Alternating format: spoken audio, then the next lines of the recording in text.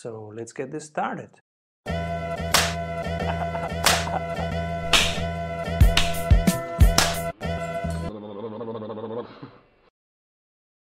Hello, everybody, and welcome to the Strategy Show. I'm your host, Simon Severino. This episode is brought to you by the Strategy Sprints. At Strategy Sprints, we do only one thing, strategy in sprints. Strategy means more revenue every month. In sprints means while having fun.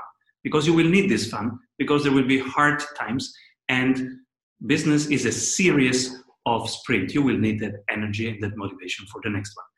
As always, every week we try and find the brightest minds around so that you as a CEO can learn as much as possible about the current situation and the best tools to cope with it. I am particularly honored this week to have Thomas Seifert on our show. Hi, Thomas. Hi, how are you doing? Second time on this show.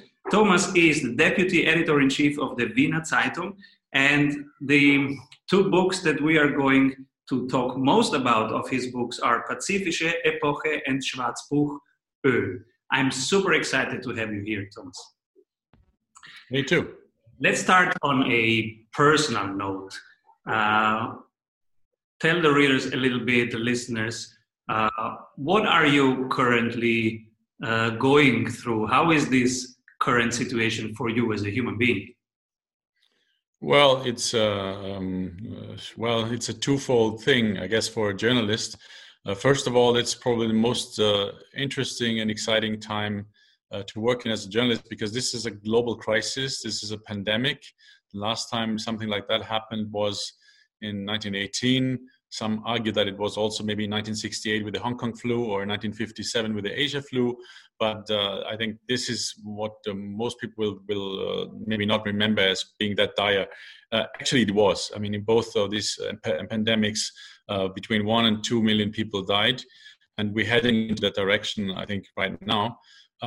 So it's exciting. On the other hand, of course, from a personal experience, is that, of course, our world has completely changed for, I think, most of us, at least in countries like Austria or Europe, the United States, New Zealand, Japan, wherever we are, things have changed dramatically. And this is the other thing.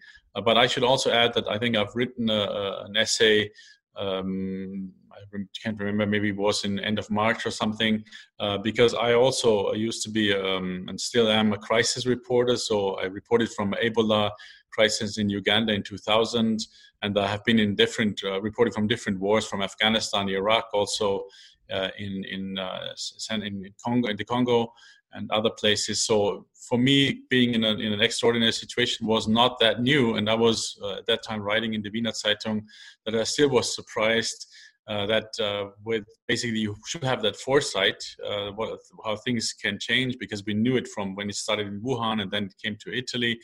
And of course, it crept closer and closer. And still, I have to admit that I didn't foresee what would be happening. So it's an interesting, I think, human trait that even rationally you might know about what's coming at you. You still kind of push it away, and you still, pretend it's not really happening. At least it's not happening to you, because also, as being a war reporter or crisis reporter, what usually happens, if it's enough, you have your story, or you have enough, you just hop on a plane and go home.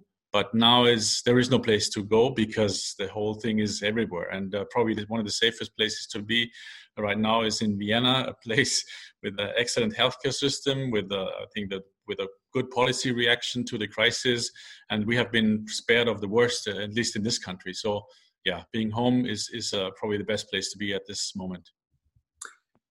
From your perspective, you see much more than the average of us sees, and you are writing about these things. What are one or two big misconceptions, big illusions that we people are sitting on right now that you can help us uncover? The misconceptions. Well, First of all, it's never as bad as you make it out in your fantasy, because we all have seen blockbuster movies like Outbreak or Contagion or maybe the zombie apocalypse or something like that, and it's not that, right? So people think that society might collapse and all these things, and this is fortunately this didn't happen, at least not in not now, not yet. And I think that is the first thing that is should be, I think, positive thing to us, that okay, things are never usually as bad as you think they are. But the other misconception is that before things actually happen, you think that's not going to be that bad. So what my takeaway is, and this is basically something, a philosophy in my life, is prepare for the worst but hope for the best. And I think this is always something that a lot of people, especially in the business world, do not understand, that this is a very important principle of modus operandi, to really prepare for the worst but still also hope for the best. And another problem, I think, especially in the business world, but also in policy circles, is I have studied natural science. I am a botanist by training. I have a degree in natural science. And most people who are in business, who are in politics, they have studied law, maybe they have studied business or something like that. And I'm very shocked usually how little the knowledge is and the know-how is when it comes to things like biology, physics, maybe also the climate, which is another topic that's coming right after. Once we have finished with COVID-19, this will not go away, and this is real, and it's like a COVID-19 in slow motion. What's heading, towards us, and I think that is something that also I encourage people to. If you neglect nature, you do this on your own peril, because we have seen a virus of this sort, the coronavirus. It basically has just a little RNA strand with very limited amount of genes and a protein lipid hull around it. It's a very simple, I'm not even saying an organism, because it's only life once it reproduces in your cell. It needs us as hosts for this virus. But such a simple thing can turn humanity upside down, and can turn business upside down, politics upside down, societies upside down. And I think that is something that I think when people become arrogant and they think, okay, we're not even part of nature, we are something detached from nature, we are superior beings. No, it's not the case. We live on this planet, we share this planet with other organisms, and without this planet, we're nothing. So I hope that this is a takeaway for a lot of managers and politicians and people, that to understand that we are sharing this planet with other organisms, and we are actually manipulating the planet in a very significant ways, and we have to be more careful. That is, I think, something that also and I could go on and this, because, for instance, when it comes to flu pandemics, another one could also come. There is some risky strands out there that might hit us as well as pandemic, if that's the influenza A type. And this has to do with husbandry, with animal husbandry, and the way we do agriculture probably makes the crisis worse. And the same is probably also with the coronavirus. So we are not innocent in this. This is not something that just happened. I'm afraid we will see more of that in the future and not less of it, because we've been just lucky with SARS, with MERS, with Ebola. The last all of this could have been pandemics, the flu, the swine flu, the bird flu. I mean, there's a lot of I think risks out there, and I think generally, as I said before, people usually underestimate risks. So the one level is very tangible for me. It is the air that I exhale. This plant is inhaling, and the air that this plant exhales, I am inhaling. We are absolutely dependent and connected. And now this is the moment where the whole world feels it, and it's the chance. My big question mark is, how is it possible that we were so unprepared? The knowledge was there, but most of our governments, if we look on a global level, were really unprepared. Some reacted very well. Every government did their best. But what's your take? Why are we so unprepared, and what does it mean for the second wave, the third wave that we have to expect?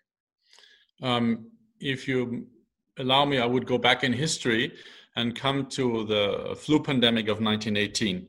Of course, Europe was just at the end of the war was approaching. The Austro-Hungarian Empire was basically finished, as was the German Reich.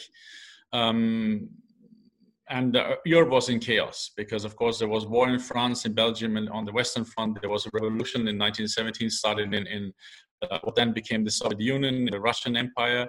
So Europe was in chaos. So let's focus on that. So 1918 came, the pandemic, burned until actually 1919, and the world reacted. And the first thing they did was they started an office in Vienna, I should say. It was the International Committee of the Red Cross, which was at that time in Geneva and still is in Geneva. And they started this office here in Vienna, and they focused on epidemics.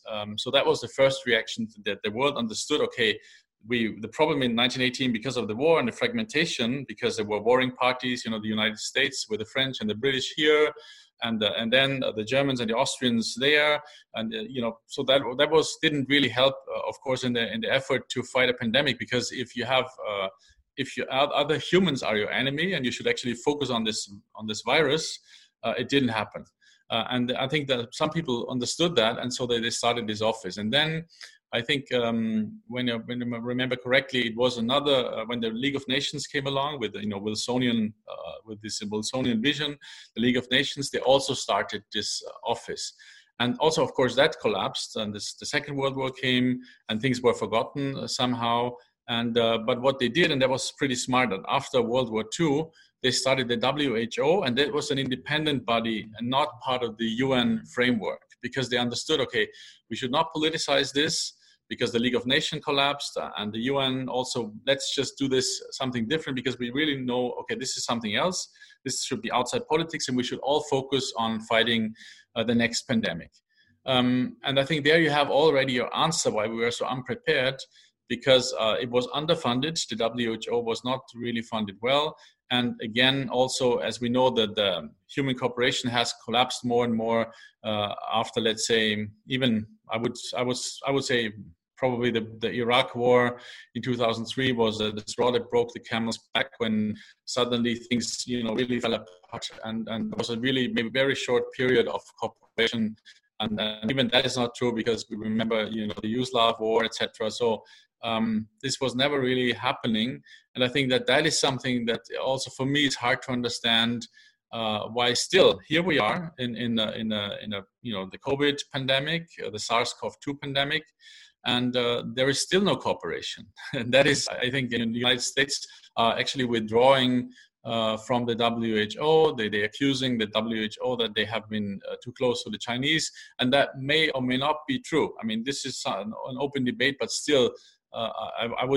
We would think that, okay, let's not fight about these things. Let's just focus on the problem that's in front of us, and that is to fight this pandemic globally, to come up with a vaccine, to come up with medication that works. This is what's ahead of us, and what we see is nationalism. Also, even in Europe, the first thing we had borders, we had hoarding of medical equipment, and collaboration and cooperation collapsed.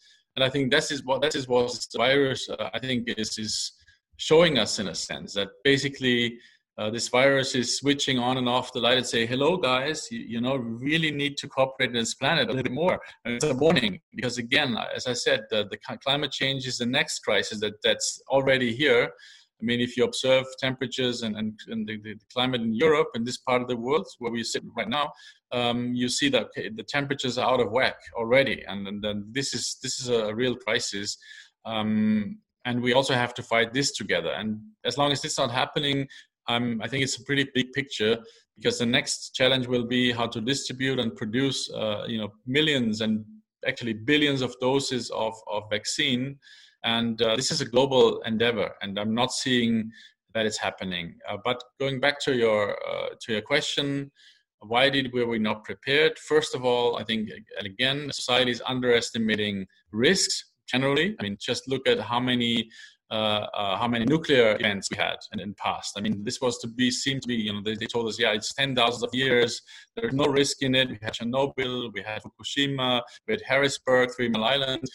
So I think that what really people should worry about is a total underestimation of risk. And there's many risks out there. I mean, I could come up with a whole list. Let's say if we had a computer virus on top of the coronavirus right now, this would mean game over for the way we do business, right? Because what's cushioning us in the developed world is that if that would have happened 15, 20 years ago before the internet, we would have been in a very different situation. Our logistics would be in a different situation. Homeschooling would not be possible. Many other things that we do, or this what we're just doing, would not be possible. So I think people should focus more on risks, and this should be part of any business that you have, it's small or not. What is my worst case scenario? What could possibly go wrong? And you don't dwell on it. You're not going depressive and say, well, the world is ending, but you really focus and say, okay, everything that could go wrong can actually go wrong. So let's focus on the weakest links, and let's strengthen them. And let's make sure that we have a plan B always, maybe a plan Z, that we have parallel structures, that we have simple financial management. So not these levels of complexity that the financial service industry has. I think it's very dangerous, because if something happens, you don't know how this will ripple through your system. And the same is true with the logistics. So if you have very complex logistics change and production and also the rest of it, also that is, I think, taking complexity out of the system is a good thing to do. You should start that always. You should always have that in place. And then also making sure that that you have that all the structures in your company, in politics, in society, that they should be resilient. I think resilient is the keyword of our time. And even I think Nicholas Taleb was this mathematician who said, well, who wrote a book called Anti-Fragile, and it would even be better to have something that actually not only absorbs the shock, but gets somehow strengthened by a shock like that. And this is the best thing we could hope for our societies, that we not only absorb this shock, but we actually learn something from it and get more strength once we get out of this. Beautiful. I ask everybody on the show, and we have different assumptions there. Will there be a new normal after this? On the one side, we have Ben Pring and other futurists saying there will be no new normal. There has never been a new normal. Everything that can go digital will go digital. Everything was broken before, and now we are just seeing that it is broken, like flying around, etc. And on the other side, we have entrepreneurs and employees saying, well, okay, for 2 months now, I will just duck and cover and then come back and do everything as always. What's your take? Well, this I think is a very interesting and important question. First of all, my take is that, of course, this is all depends on the virus. Will the virus become more virulent? Will it become more deadly? Usually that's not happening. This is usually these viruses should get less deadly. Why? Because the evolution obviously is that we want, basically the better it spreads, the better it is. But if it kills everyone, it ends in the grave. Just getting out of circulation. So usually what we saw in different circumstances that viruses usually get less virulent. For instance, that happened with the Spanish flu. It basically diluted into a flu that now more or less the daughters and great-granddaughters and sons of this virus, so to speak, this RNA mutated and is still more or less generations after it are still around. So that is, but again, we're totally dependent on what this virus does, how it will spread, how well we can contain it, if we get a vaccination, if we get medication, if we can, mitigate the whole problem. So that is number one. But let's assume that the prognosis is correct, that we have maybe a vaccine in 2 years, that we have more better medication, that we learn, to kind of social distancing in a way that will not kill the economy. And I think we are just about, now learning it and trying it and testing the water. How thin is the ice that we can walk on? This is what Europe is just doing. This is what America is just doing. And I think they are too fast, because we have been more careful in many ways and more testing, etc. But anyway, this is, I think, what we are in.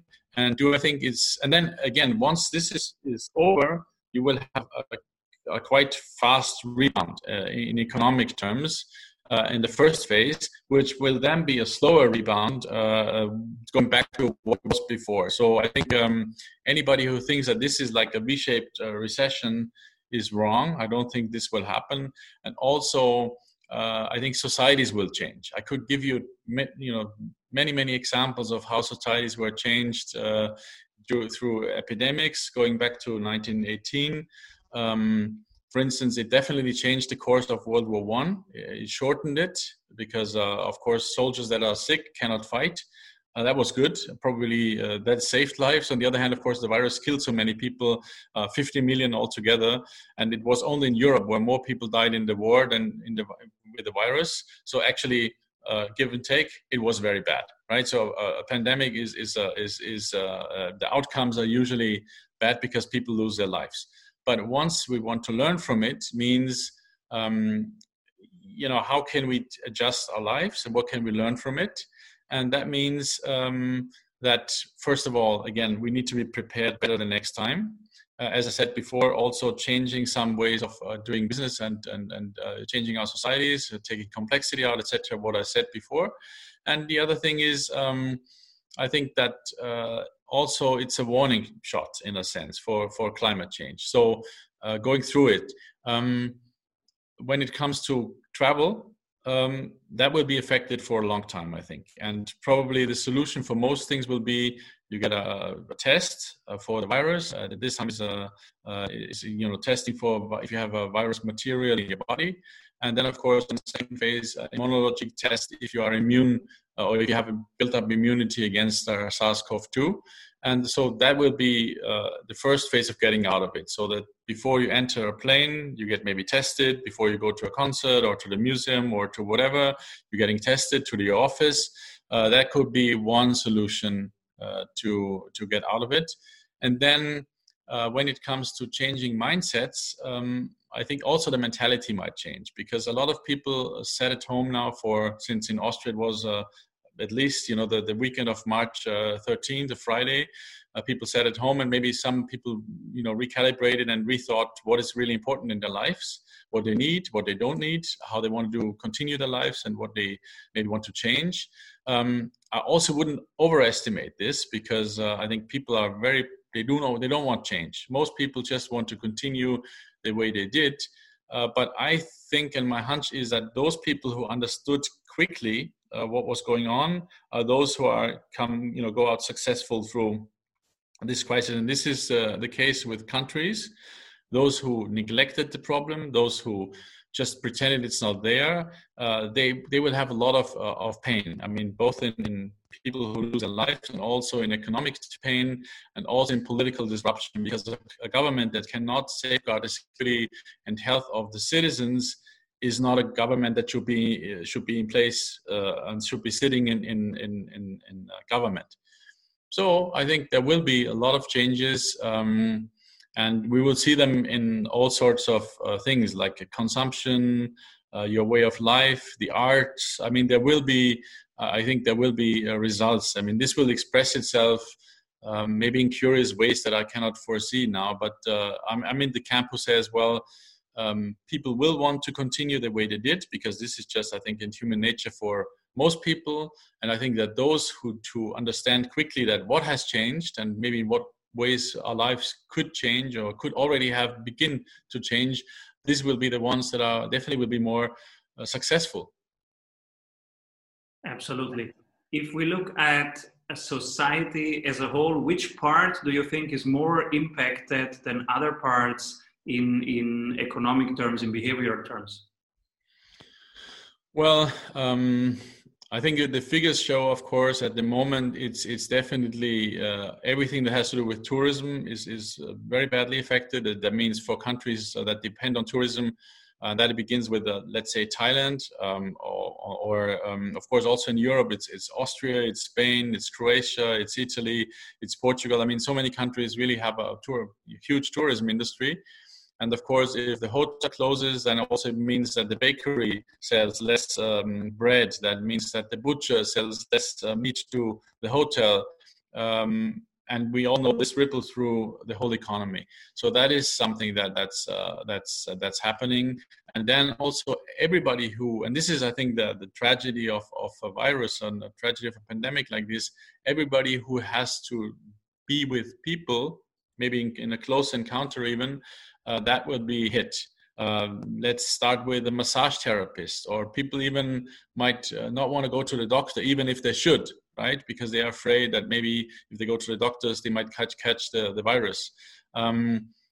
Restaurants, any places where people meet. I mean, this means also, let's say, co-working spaces or anything of that sort. And this, I think, is a tragedy, because what I spoke before, that the thing that really makes us humans resilient is if we have the option and if we connect, right? As I said before, if we would cooperate, this crisis would end much faster than like now, unfortunately, with US President Donald Trump doing one thing, the Europeans doing another thing, the Chinese doing a third thing.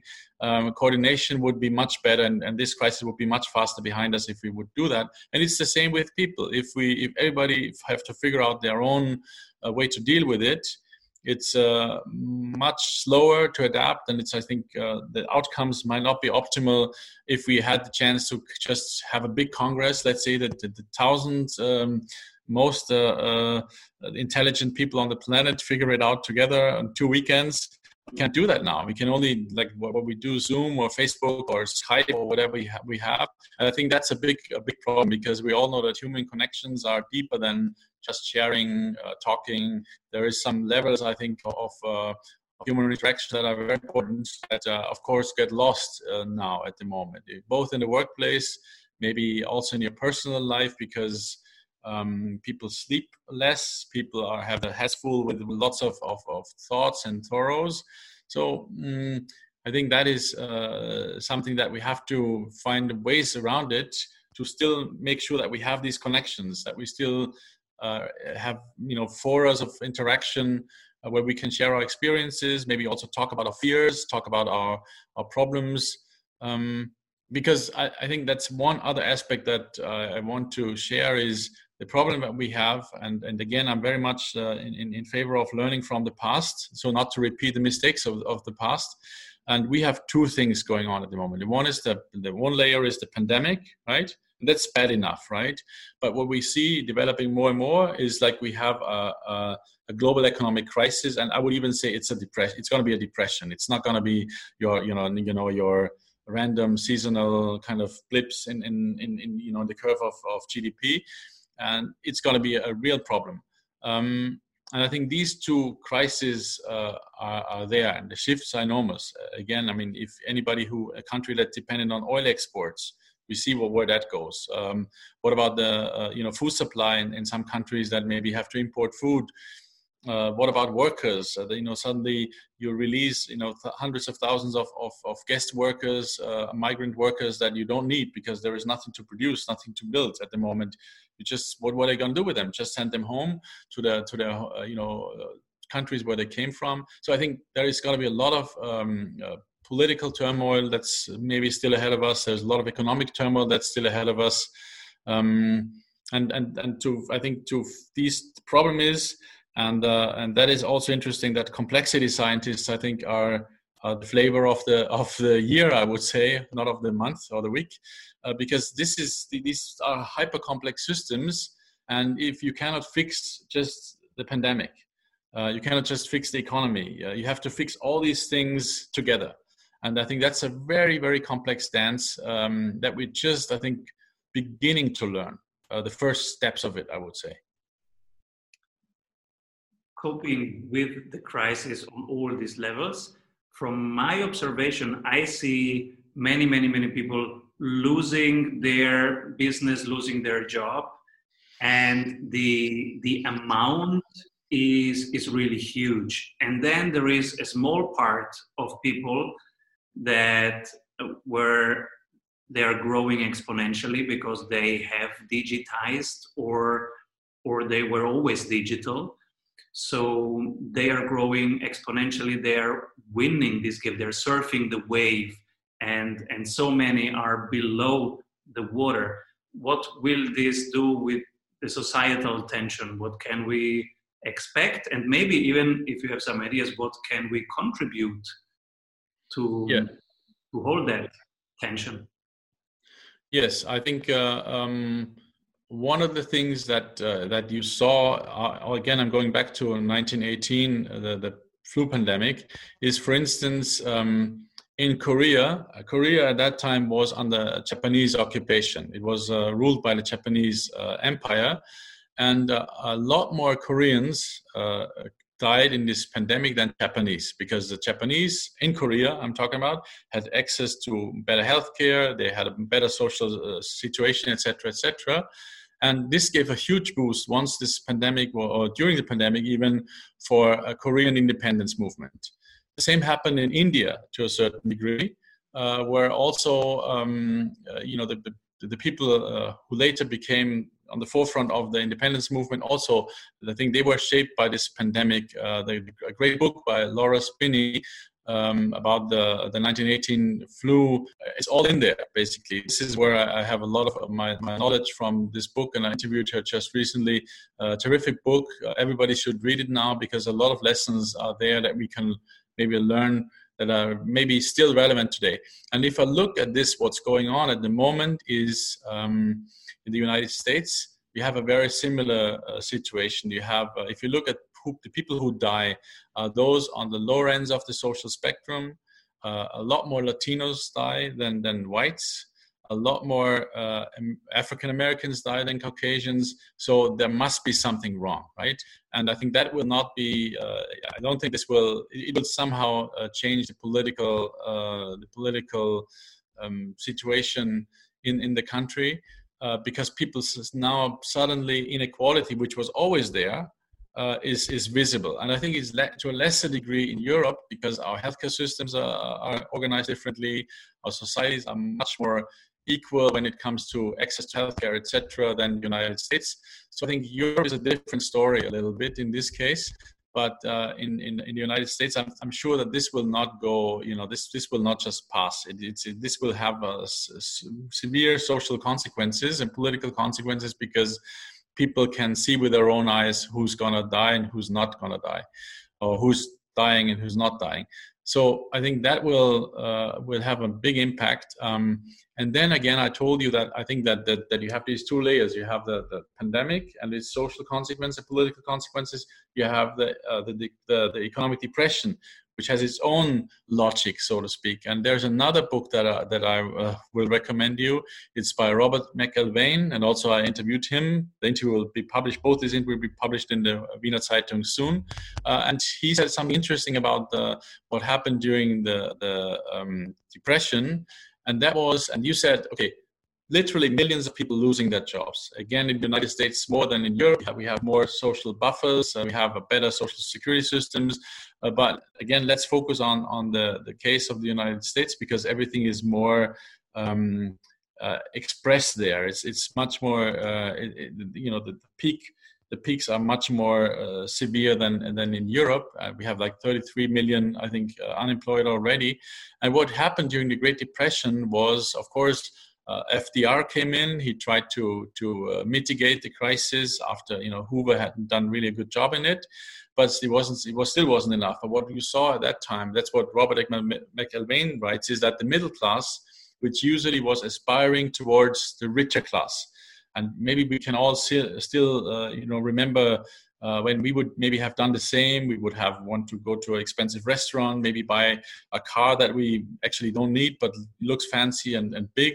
And so people were kind of primed to want to be like the rich class. Maybe you cannot afford a villa in Ibiza, a finca there, but for a week you can, right, with a swimming pool and everything. And that was kind of this aspiration for luxury, aspiration for the good life that rich people would have.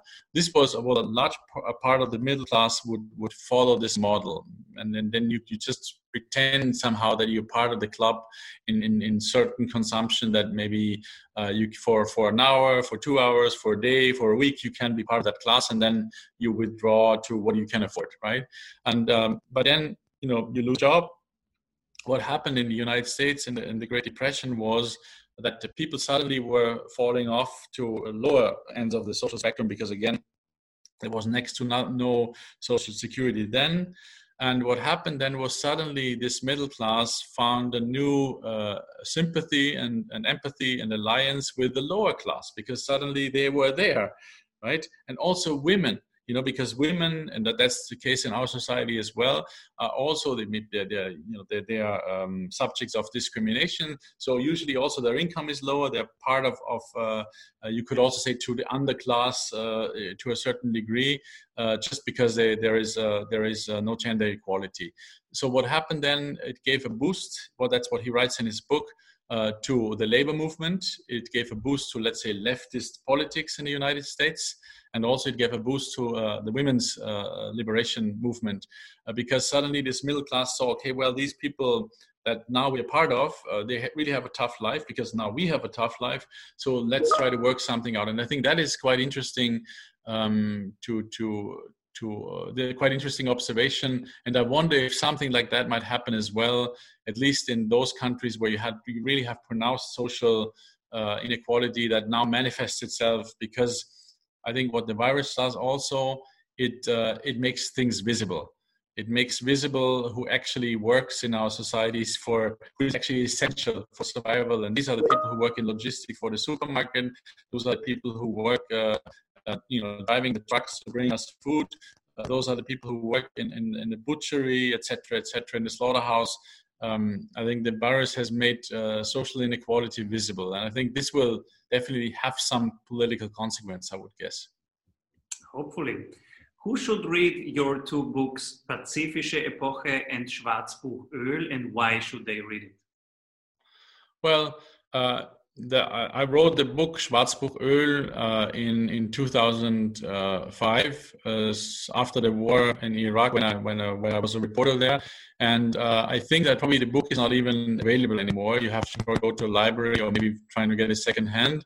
But still, I think there are some interesting facts that are still relevant today when it comes to the history of oil and how oil is basically made our modern world. And I think, and that is of course now interesting, because at that time I also in the book mused about the fact what will happen, or what happens usually when you have an energy regime change. So I wrote about how the world was changed, that when the energy of the Industrial Revolution was coal.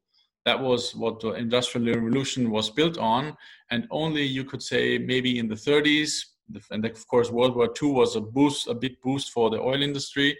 Then suddenly the energy switched, the foundation of our societies when it came to energy switched from coal to oil. And I would wonder, maybe we are on another of these pivotal moments in human history when another switch is imminent. And of course, will not happen overnight.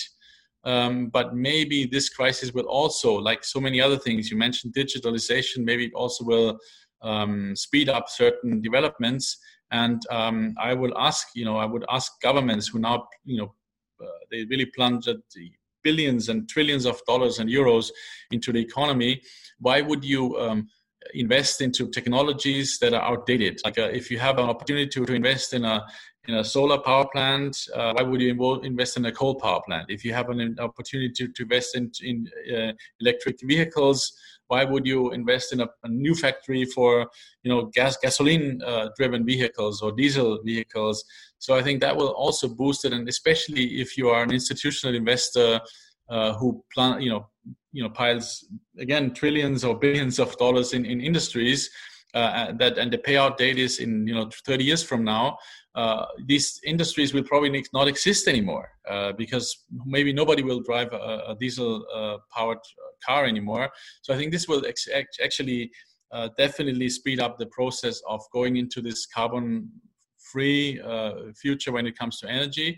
And I already write about this in this book, that this is what will happen, and it will also change the world, because it will mean that the geopolitical situation will change. I mean, think of Russia, think of Saudi Arabia. I mean, these countries, they depend on exports of oil, so their political and also economic power will be very diminished, because you can produce electric energy anywhere. I mean, you have solar, you have wind.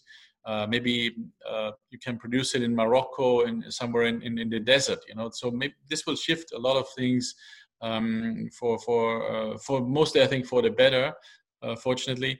And also the same is true with Pacific Epoch, as it would be the translation in English. It's not available in English, unfortunately, and that was published I think in 2015, before Trump was in power. But also you will find a lot of names in there that I wrote about. Like for instance, Peter Navarro, who's now very vocal, who was one of the first people who warned about the virus actually, and he's a big China hawk.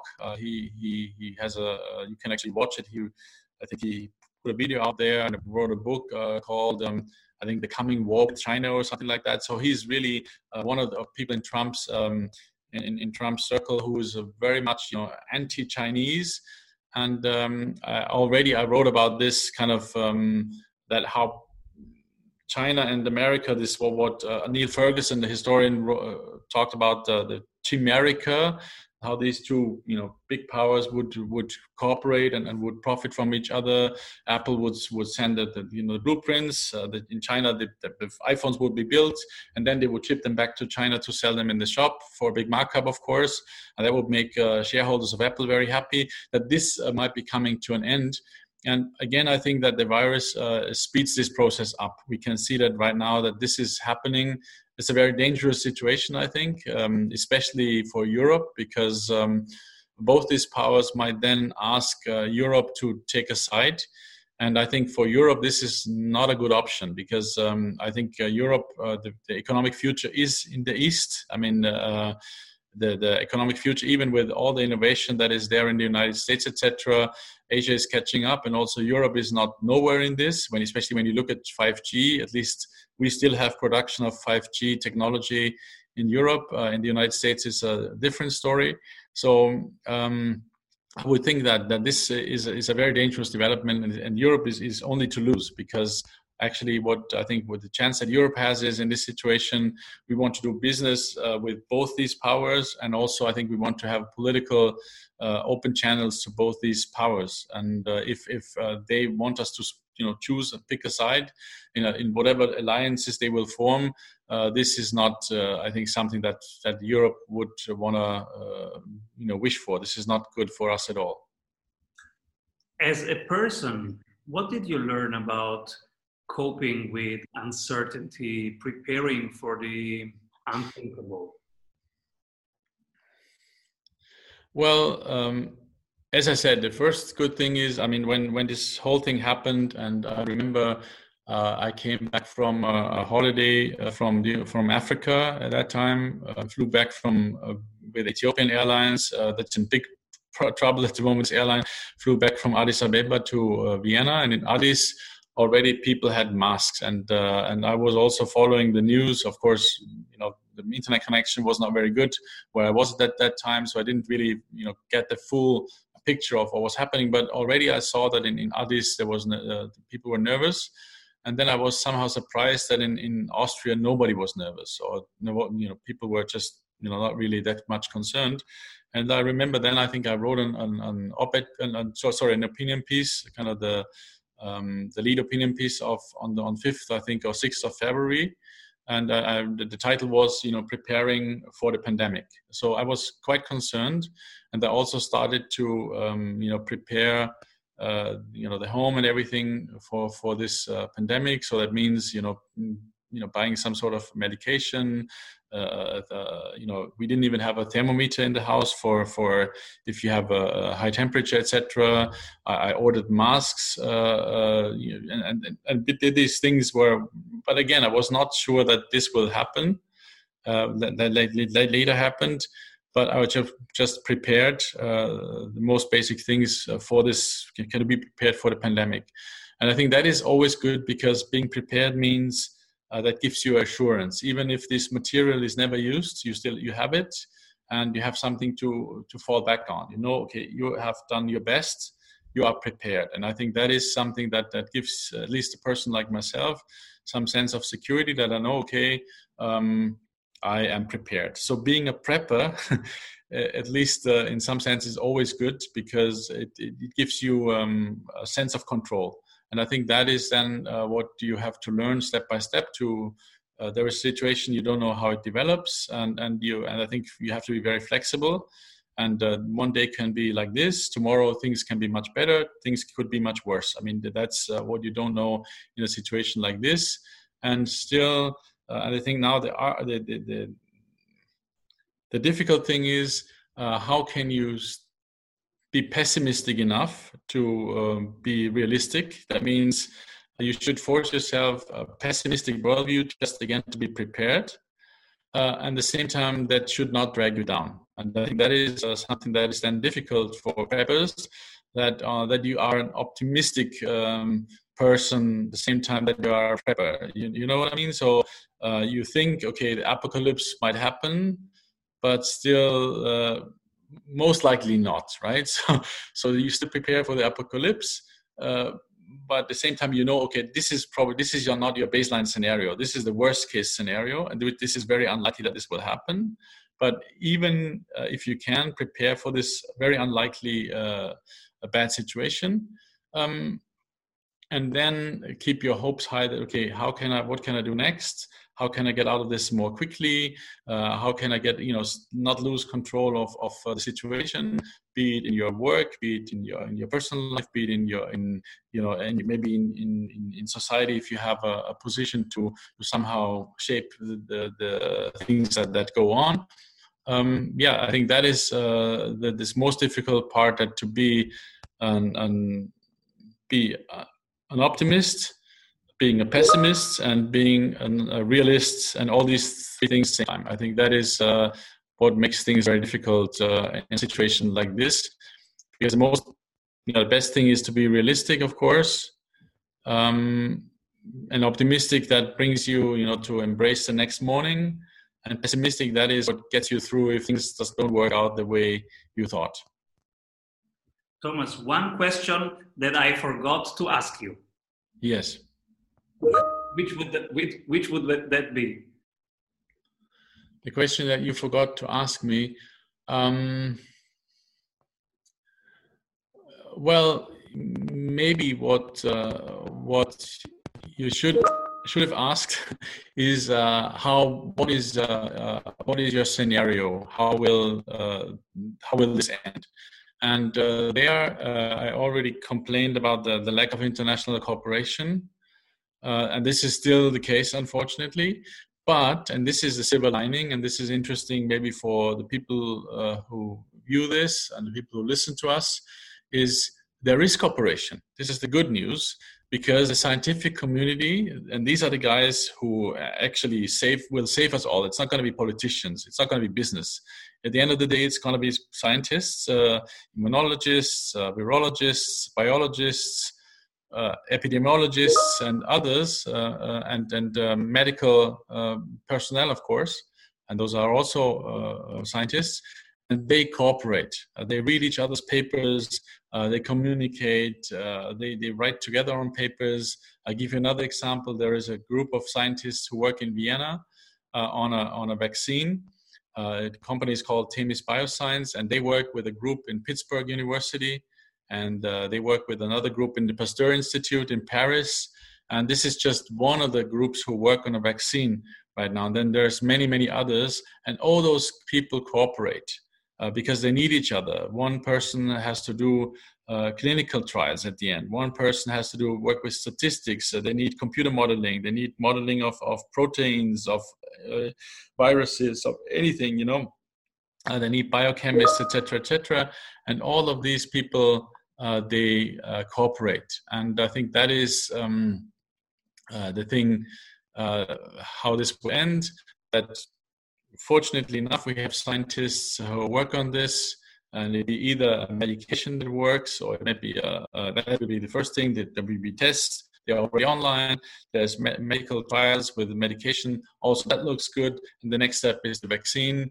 And this is our exit scenario. And the good thing is, politicians are, I think, really this big disappointment in the most part.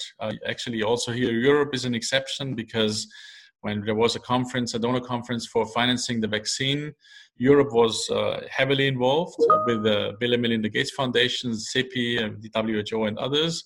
And who was not there? The Chinese. The Americans, India, they were absent. And so I think I should actually somehow spare Europe the criticism in this, because they are the good guys in this game. But again, scientists cooperate, they work on the problems, and fortunately and hopefully we will get a medication and a vaccine. When that will be, I don't know. But this is how this will end. Thank you so much, Thomas, for sharing your knowledge with us. And listeners, if you want to hear and read more of Thomas' work, please, you can read the Wiener Zeitung in the next days, where his current articles and interviews will be published. And you can read his books, Pazifische Epoche and Schwarzbuch Öl. Thomas, what's the best way to stay in your loop, to get in contact with you? Yes, the best thing is to follow me on Twitter. That's where I usually share these kind of things that we've been talking about. And I share mostly on economic issues, geopolitical issues, and COVID in general. So Twitter is good. If you want to see the light side, unfortunately, there's not much to tell at the moment. You can follow me on Instagram as well. Always, it's like Thomas Seifert, one word. You can do that as well. On Facebook, I'm there as well. But again, in the Wiener Zeitung, you find my work. And also I will put a link to this video that we do here that will later on be archived there as well. Beautiful. Thank you so much. This was the second time on the show. Please come back soon for the third time. We need you, Thomas. Yes. Just as an ending, I did an interview with Robert McIlvaine, I told you, and he wrote this book about the Great Depression. And he says, whenever journalists call me, it's not a good time. I know that something is not good. And I hope I'm not going to be that kind of person. So please, hopefully the next time we have a conversation, we're going to be talking about the positive things, and we can be talking about how things are gradually getting better. We will see. Thank you, Thomas. Hopefully. Simon. Bye-bye. Entrepreneurial freedom is awesome. It's also a lot of hard work to get there. And when you are there, it's easy to lose your grip. Our community of over 16,000 entrepreneurs is getting stronger and stronger every week because we amplify each other. We share what works and drop the rest. We test, refine, improve. Check strategysprints.com/clarity to level up your business and have fun doing it.